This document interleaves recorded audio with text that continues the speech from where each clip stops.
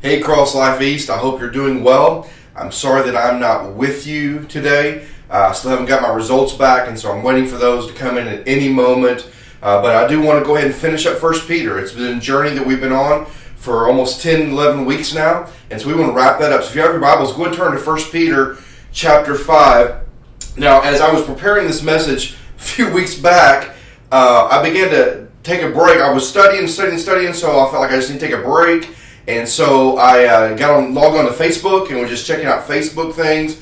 And you know how Facebook always provides those memories for you? It just seemed like over and over and over and over again, all the memories that my Facebook was providing of the three boys, and it was always when they were little. And as I thought about them when they were little, you think about how their personalities are very different. And if you got kids, you know that's true. If you have more than one, you know that all your kids have such different personalities. And it also means that you have to discipline differently.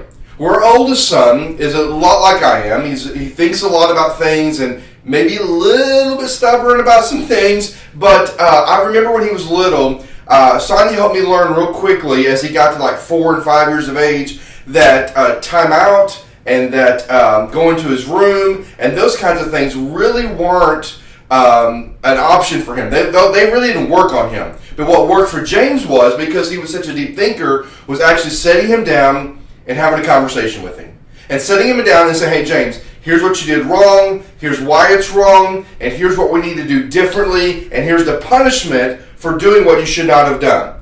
Now, when I would sit down and talk to James about that, I would walk him through all those things. What he had done, what he shouldn't do, how he's not going to do it anymore, and the punishment. And then I would ask him at the end of that, say, now, son, do you understand me? And he would always say, yes, Dad. Now, at that point, most of you would stop the conversation. You would say, okay, I've talked to my kid, they get it, and let's move on from here. But I'm wired a little bit differently. I really want to make sure that he and I are on the same page. So I would take a moment after he said, yes, Dad, and I would recap everything I just said to make sure he really got it. Now, some of you aren't type A and you don't understand that, but you type A people, you get me, right? You get and you do the same thing. Well, I feel like that was overkill for me to do that. But it was important for me to do that. It was kind of one of those moments where you're like, okay, I've said all this stuff for you, but I really want you to understand thoroughly the implications of what you've done and what we're going to do moving forward. And I feel like that's really the attitude and the heartbeat of what Peter does here in 1 Peter. He's told them a lot of things. He's told them about what it means to live as exiles, how to navigate the suffering they're going to go through as exiles. He's even talked to the pastoral leadership about what the church should expect of their leaders. And then here in this final passage in chapter 5, it's almost like he wraps it all up and gives this final challenge to these early Christians. In fact, it reminds me, as I read chapter 5, it reminds me of a preacher one time that I sat under, and he preached like a 35-minute message. And at the very end of his message, he said this, and he said it all the time. But here's what he said. He said, listen, and he got through his entire message, he would say this. Now, if you didn't hear anything that I said, hear this. It was almost like, okay, if you slept the last 34 and a half minutes, fine. But here's the thing that you've got to walk away with. And I feel like chapter 5 is exactly that. At the very end, it's almost like Peter's saying, listen, you may have not gotten everything I've said about living in holiness and living in hope and living in submission and how to navigate this by being prepared and by being focused. But if you don't miss this, if you're going to be the exiles God has called you to be, you've got to do these certain things. And so he lists 4 things in 1 Peter that I want us to pull out. And so if you have your Bibles, 1 Peter chapter 5, I'm going to begin reading halfway through 5 through the end of the book. It says this, clothe yourselves, all of you, with humility toward one another. For God opposes the proud, but he gives grace to the humble. Humble yourselves, therefore, under the mighty hand of God, so that at the proper time he may exalt you, casting all your anxieties on him, because he cares for you. Be sober-minded. Be watchful. Your adversary, the devil, prowls around like a roaring lion, seeking someone to devour. Resist him, firm in your faith, knowing that the same kind of suffering are being experienced by your brotherhood throughout the world. And after you have suffered a little while, the God of all grace, who has called you to his eternal glory in Christ, will himself restore, confirm, strengthen, and establish you. To him be the dominion forever and ever. Amen. Then he finishes with this little charge. by Silvanus, a faithful brother, as I regard him, I have written briefly to you, exhorting and declaring that this is the true grace of God. Stand firm in it. She who is at Babylon, who is likewise chosen, sends you greetings, and so does Mark, my son. Greet one another with the kiss of love. Don't do that. We're still in quarantine and still separation, so don't do that. Kiss each other out of love. Peace to all of you who are in Christ. Now, as you look at this passage, there's really four things that Peter says you need to be about. If you're going to be the kind of exiles that God wants you to be in this world, here's some things you need to do. The first thing he says is you need to be humble. If we're going to be the exiles that God has called us to be in this world, a temporary world, as a temporary missionary in this world, we need to be humble. Now that word humble just means to place yourself under or to make low. It's the idea of making sure that you live your life in such a way that you never act as though you're superior to anyone else. In fact, it almost carries the notion that we should act like we're inferior to everyone. Now, why is that important? Why is being humble important? Because that humility keeps us from being prideful, it keeps us from being arrogant, and it keeps us from being selfish. He says, I want you to be humble. I want you to place yourself under others. I want you to make yourself low or less than, so you don't live your life thinking you're superior to anyone else. Now, Peter does something really interesting here. He tells us who we're to be humble towards. He said, first of all, be humble toward others. Look with me again in verse 5. He said, clothe yourselves, all of you, with humility toward one another. For God opposes the proud, but gives grace to the humble. He says, I want you to be humble toward others. I want you to be humble toward others. And he says here, I want you to clothe yourselves with humility. In other words, I want you to wrap around you or to put on you this idea and this mindset that you're inferior to others, that you are under others, that you are not superior to them, that you are to make yourself low and to make yourself less than. I want you to put that on. I want you to tie it around your neck, around your waist. I want you to clothe yourselves with humility. Now, why would Peter tell them that? He tells them that because humility doesn't come natural for us. All of us at some level have a bent toward pride. We have a bent toward arrogance, or we have a bent toward selfishness. Peter knew that. He says, listen, if we're going to be the exiles God's called us to be, we've got to be humble, but we've got to be humble toward one another. Because we all have a bent toward arrogance and pride and selfishness, so you have to clothe yourselves with humility. You have to put it on because it doesn't come natural for you. Now, some of you go, yeah, it does come natural for me. Well, that's called false humility, and it's wrong, right? You know it doesn't come natural. We all have that bent toward arrogance and selfishness. He says, I want you to put it on. See, this kind of humility is having an attitude of putting others first. See, when we truly think of ourselves less than, or lower than others, or inferior to others, or under others, rather than being superior to them, this attitude drives this notion and this philosophy that we put others first. That means putting their desires first, putting their needs first.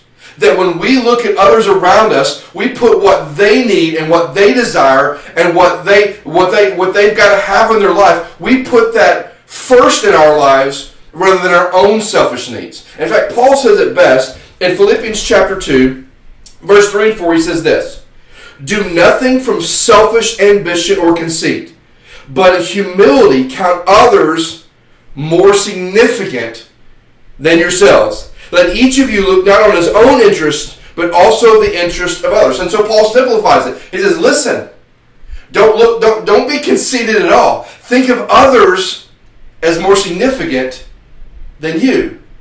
That's the humility that Peter's telling us to put on, where we view others as more significant than ourselves, which means we put their needs, their interests, and their desires first. Now, what does this humility do for us? This humility, first and foremost, which is the most important, it makes us more like Jesus. If you were to read a little further down in Philippians chapter 2, it would be that beautiful passage where it says that God knew that equality with man was not something to be grasped, so he sent his Son, and his Son humbled himself. Jesus came and he humbled himself. He made himself low. He made himself under and inferior to others. The King of glory humbled himself. And so when we put on this kind of humility, it makes us more like Christ. But this kind of humility also protects us from becoming prideful. See, proud people put themselves first, right? Proud people don't trust God, they just trust themselves because they think they have the right way. Proud people seek to bring glory to themselves, not to God. And so, humble people aren't like that. Humble people seek to put others first. Humble people trust God because they know their ways are not the right ways. Humble people seek to bring glory to God, not themselves. So this humility that Peter says that we're to put on toward others is crucial. In fact, I love what Peter says here. He offers this kind of warning. He said, God opposes the proud, but he gives grace to the humble. Meaning this, if you choose to go down this path of pride, if you choose to live a life that's all about you, self-absorbed, you don't trust God, you want glory for yourself, just know this. God opposes the proud. In other words, you're running straight head on to God as your enemy. If you choose to go the route of pride and you choose to go the route of arrogance, you are going to become an enemy of God. God is going to oppose you, call you out, discipline, and deal with you. Not about you, but I don't want to be on that end of it, do you? But he says this, but God gives grace to the humble. See, if we choose humility, if we choose to clothe ourselves with this humility where we think of others more significant than ourselves, he says he will give us grace, meaning he will show us favor in our lives.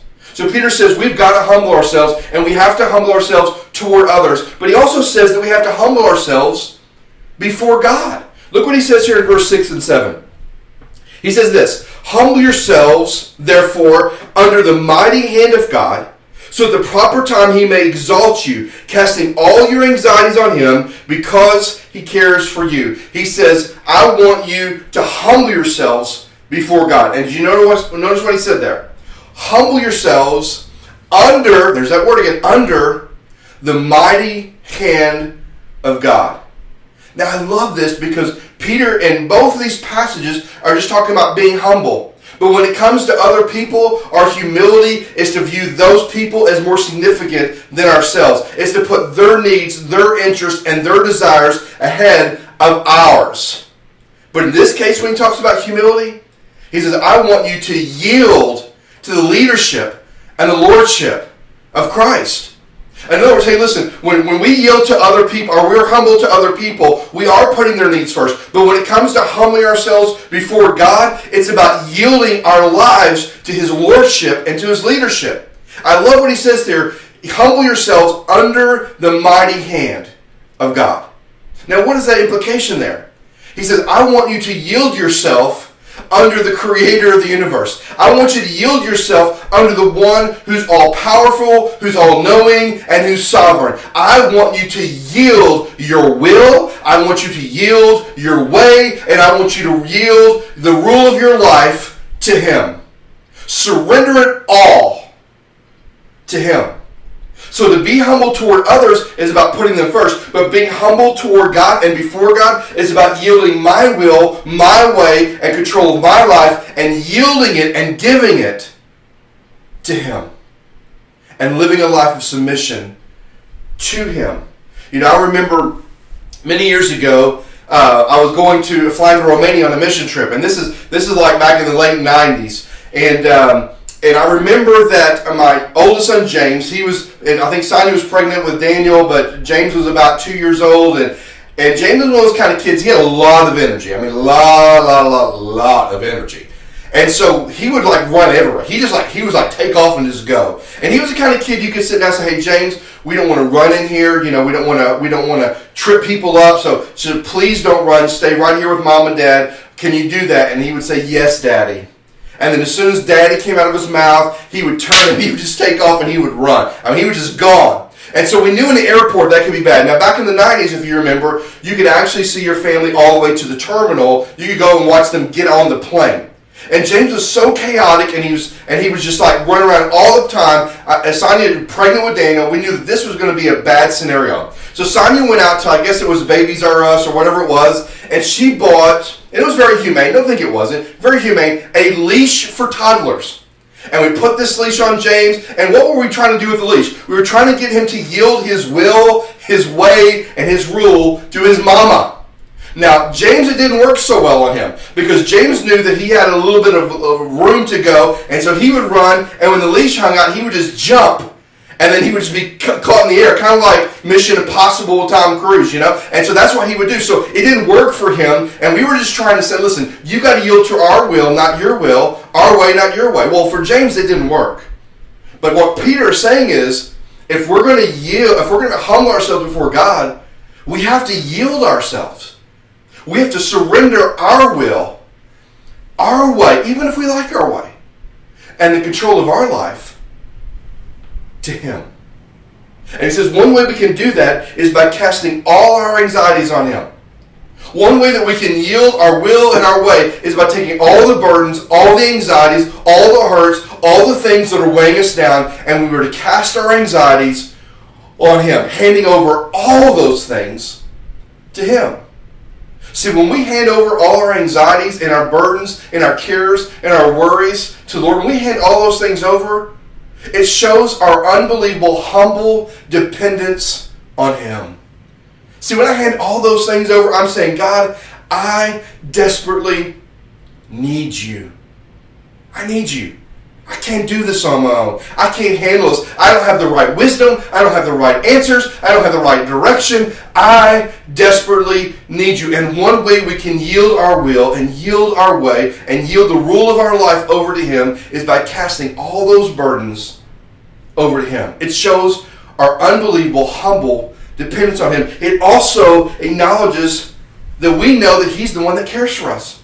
The creator of the universe, that sovereign God, who's in charge of all things, is mindful and cares for us. So Peter says you need to humble yourselves toward others, but you need to humble yourselves before God. And if we yield our will and our way and the rule of our life to the Lord, he says He will exalt us. Meaning that one day when we see Him face to face, we will experience reward for living a life of surrender and obedience to Him.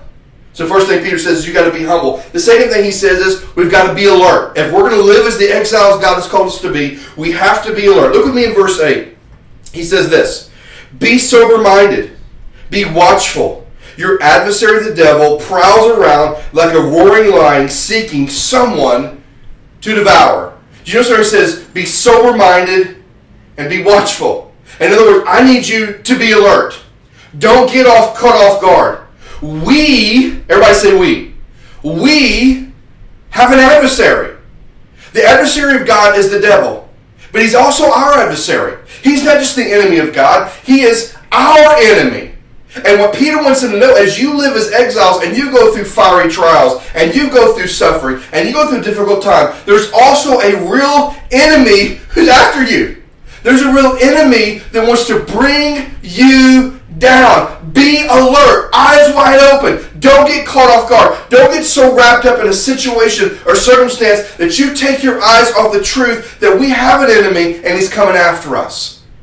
And you notice what he says here. He prowls around, or he roams around.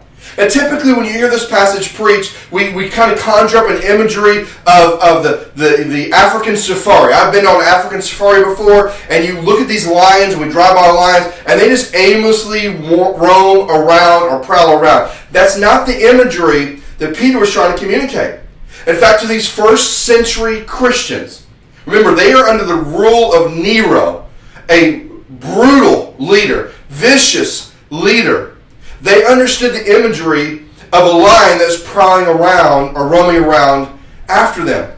See, the imagery they would have understood was the imagery tied to the Colosseum. See, what Nero would do is he would take Christians and he would throw them in the middle of the Colosseum.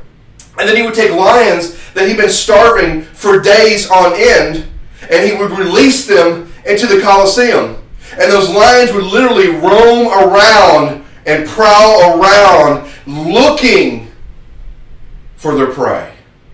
And then they would attack. That's the imagery Peter's trying to create here. That we have an enemy that's roaming around. He's prowling around. And he's going to attack. He wants us to know that the devil is a predator looking for prey. And that's why he says he's seeking someone to devour. He's seeking someone to destroy. He's seeking someone to come after. Now, you and I, when we talk about the devil destroying us, listen, here's what we all know. We know that the devil cannot take our salvation away. Our salvation is secure in Christ. Amen? I know you believe that. He cannot take that away. Also, the devil cannot take our life away. The devil can only do to us what God the Father has allowed him to do to us. He can't take those things away from us. He just can't. He doesn't have that kind of authority. He doesn't have that kind of power. He can't do it. But yet Jesus said in John 10:10, the thief, referring to the devil, the thief comes to steal, what? Kill, and destroy. What does he want to steal from us? He wants to steal our joy. He wants to kill our testimony. And he wants to destroy our faith. See, we have a real enemy that really is coming after us. And he wants to steal from us, kill us, and destroy us. He wants to render us ineffective for the gospel.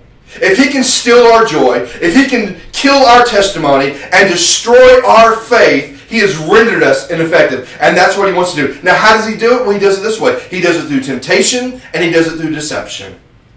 He comes at us, and he tempts us with the pleasures of this world. He comes at us, and he deceives us like he tried to deceive Eve and tell us that what God said is not really true, and you know, that nobody's going to know, and it's going to be okay. And the next thing you know, we bite. And we take it, and we fall into sin. He says, listen, church, be alert. There's a real predator out there called the devil, and he's coming. He's a predator, and he's prowling, and he's roaming around, and he's looking for someone to devour. He's looking for someone that he can steal their joy, kill their testimony, and destroy their faith. He's looking for someone he can come alongside them and render them ineffective. He's looking for someone that's going to be quickly given into temptation or believe his deception. Be alert. The third thing he says these early Christians is to be firm. To be firm. Look at me in verse 9. He continues this conversation about the enemy, the devil, and he says this, resist him firm in your faith, knowing that the same kind of suffering are being experienced by your brotherhood throughout the world. He says, I want you to be firm. In other words, I want you to be resolute, and I want you to resist the enemy. When the enemy comes against you, when he comes after you, when he tempts you, when he tries to deceive you, I want you to resist the enemy. I want you to resist him. Now, part of resisting the enemy, the word resist just means to stand against. That's what it means. Just to stand against them. To take a stand. In fact, how do we do that? You know, when we think about standing against the enemy, when we think about standing against the devil, the truth of the matter is this.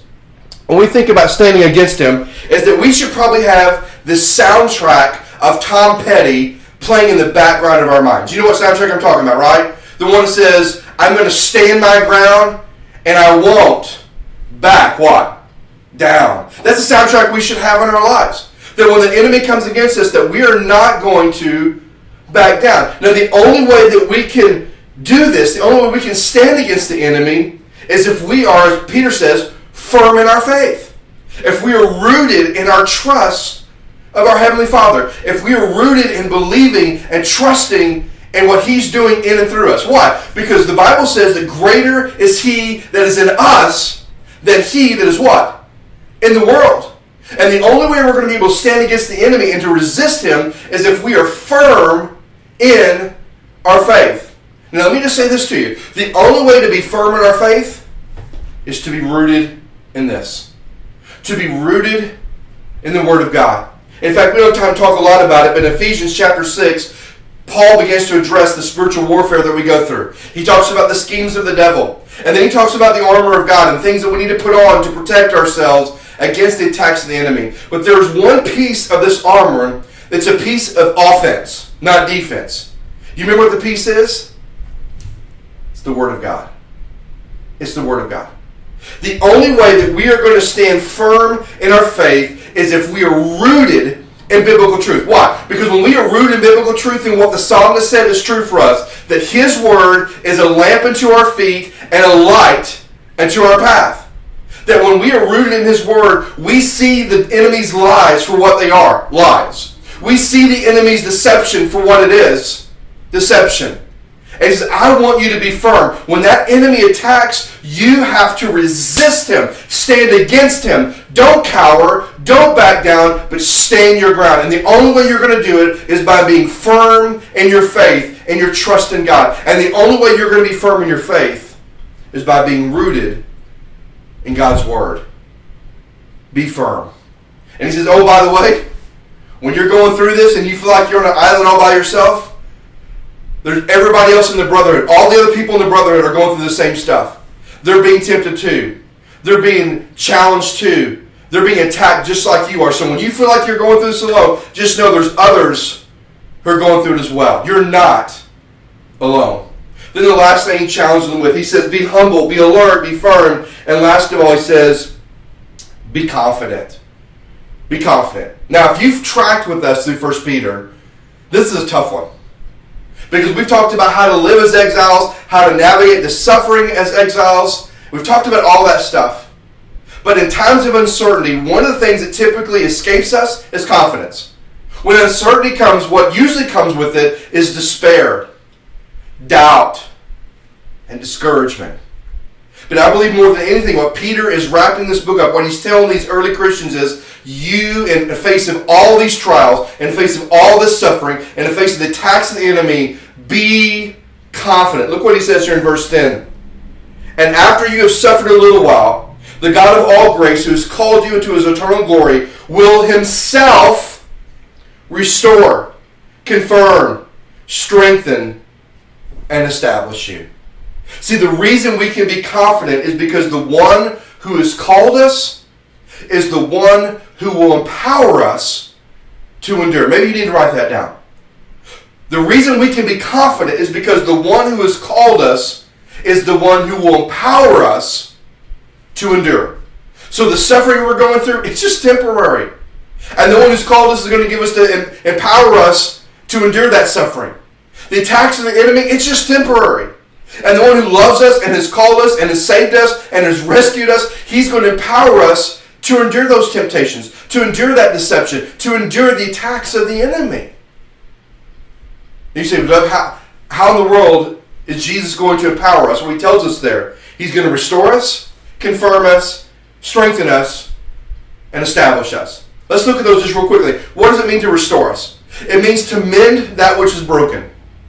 So when we go through trials, or we go through suffering, or we go through the attack of the enemy, isn't there some moments in our lives where we kind of take some damage, we take some blows spiritually, maybe emotionally we take some blows, and maybe we feel broken, or we've been hurt, or some things have kind of tore us down? Well, what God does, what Jesus does in the midst of all that, in the face of all that, the reason we can be confident and that He's going to rescue us and that He's going to empower us is because it says here, I'm going to restore you. In the face of all of this, don't lose your confidence in me. I'm still on your team. I'm still for you, not against you. And what I'm going to do for you in the face of all that, I'm going to restore you. In other words, I'm going to mend that which is broken. Now, the interesting thing is my father-in-law loves to watch car shows. That's not really my thing. But when we go visit them in Tennessee, we're always watching car shows. And the last time we were there, there's this one show. I can't remember the name of it, but I got really intrigued with it. Because they were finding these cars that were like totally destroyed. I mean, broken is not even the right word for this. I mean, they were like tore down, broken. You weren't even sure sometimes what the car was. And these mechanics would come alongside and they would fix what was broken, but they didn't just fix what was broken to restore it.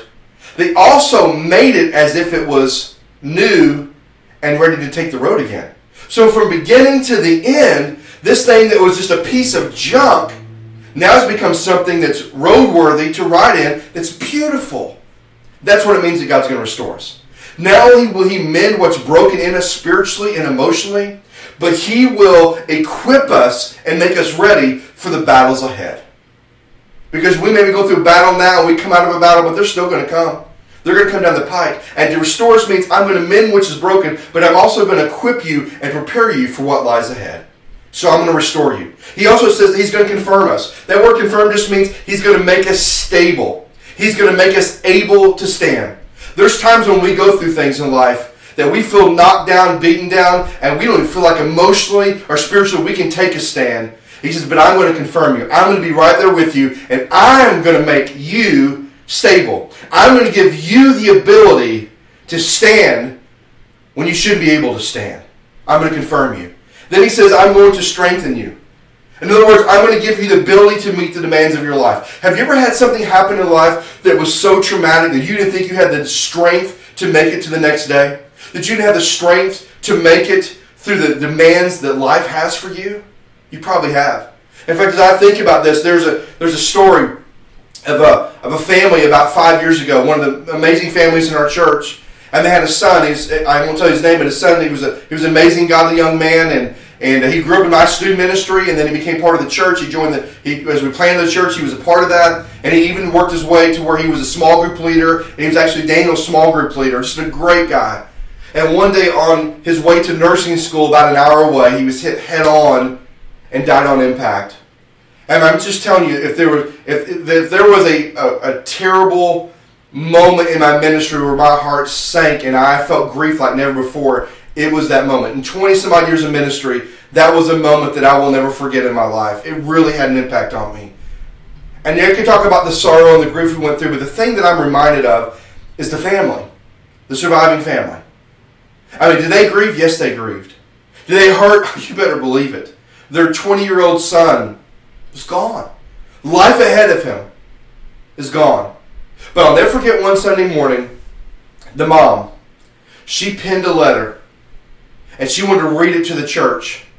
And so we let her stand there, and she read this letter. And I'm just telling you, if you could hear the letter, it would make the hair on your neck just stand up. It was the most beautifully written letter I've ever heard in my life. And basically the letter portrayed this depth of her sorrow, but the strength that her God had given her. And as I looked at her life and her husband's life, Steve, as I looked at their lives, it was blown away to me that they had gone through such a difficult, tragic moment in their life, but it was the strength of the Lord that got them through it. That's what Peter's talking about. When you're going through it, one of the ways God empowers us by strengthening us. And then he says to establish us. One of the ways he empowers us to establish us, that just means to root us, to take us back to the very thing that motivates how we live our lives. You know, sometimes it's really easy to lose our way, isn't it? It's so easy to get caught up in the circumstances, the uncertainty, the suffering, the trials, that we forget who we're living for and why we're living. And to establish us means he roots us by reminding us of our foundation. What is our foundation? As a believer, what is our foundation? It's Christ crucified, right? That Jesus loved us so much that he died on the cross, spent 3 days in the grave, and on Easter Sunday morning, he rose from the grave. He says, listen, when all the chaos is going on, and the enemy is attacking you, and suffering's coming your way, and trials have come your way, I'm going to make sure that he's going to empower you by establishing you, by reminding you of what keeps you rooted. And that's the love of God. That he sent his only son to die on a cross for you, for me, for us. He says, listen, we can be confident because the one who's called us is the one who's going to empower us to endure. So Peter tells these early Christians, if we're going to be the exiles we've got to be humble, we need to be alert, we've got to be firm, and we can be confident in the power of our God. Now, I know when you go through difficult times, I know when you go through suffering, I know when you go through attacks of the enemy, it's not easy. It's tough. But if we're going to be the kind of exiles that God wants us to be, we have to be about these things too. So my question is just simple this morning. Which one of these do you need to commit to? Is it humility toward others or before God? Is it alertness? Is it being firm? Is it being confident? Which one do you need to commit to? Not your spouse, not your kids, not your neighbor. Which one do you need to commit to if you're going to be the exile that God wants you to be? So for those of you that are with us in this moment, For those that are watching online and you're believers, I just ask you to pray this prayer. God, would you open my eyes to which one of these I need greater in my life, that I might be the exile that you've called me to be. And once you ask him to do that for you, would you be faithful to respond and commit the way he asks of you? And then for those of you that are with us that are maybe don't know Christ, you're watching online, you don't know Christ, and you're struggling. I just want to remind you, this whole book, this entire book, was about bringing hope to a group of people who were persecuted. And the hope was this, and that there's one day that the Savior of the world, Jesus, is going to split the skies open, and he's going to bring all those who love him and care about him to himself, and they're going to experience eternal reward. And those who don't know him will not experience eternal reward, but eternal punishment. And the question is, do you know which one of those you will be? See, this book was provided for these early Christians as a means of encouragement, that while you're going through difficult times here, there's a home that awaits you that's going to be glorious. So take heart. Be encouraged. And the only way that you can have confidence that you're going to spend eternity with him is if you have surrendered your life to Christ. And if you've never done it, it is as simple as just admitting that you know that you sin. By saying, Lord, I believe with all my heart that Jesus loves me and that he died for me, and that all I have to do is surrender my life to you. And I confess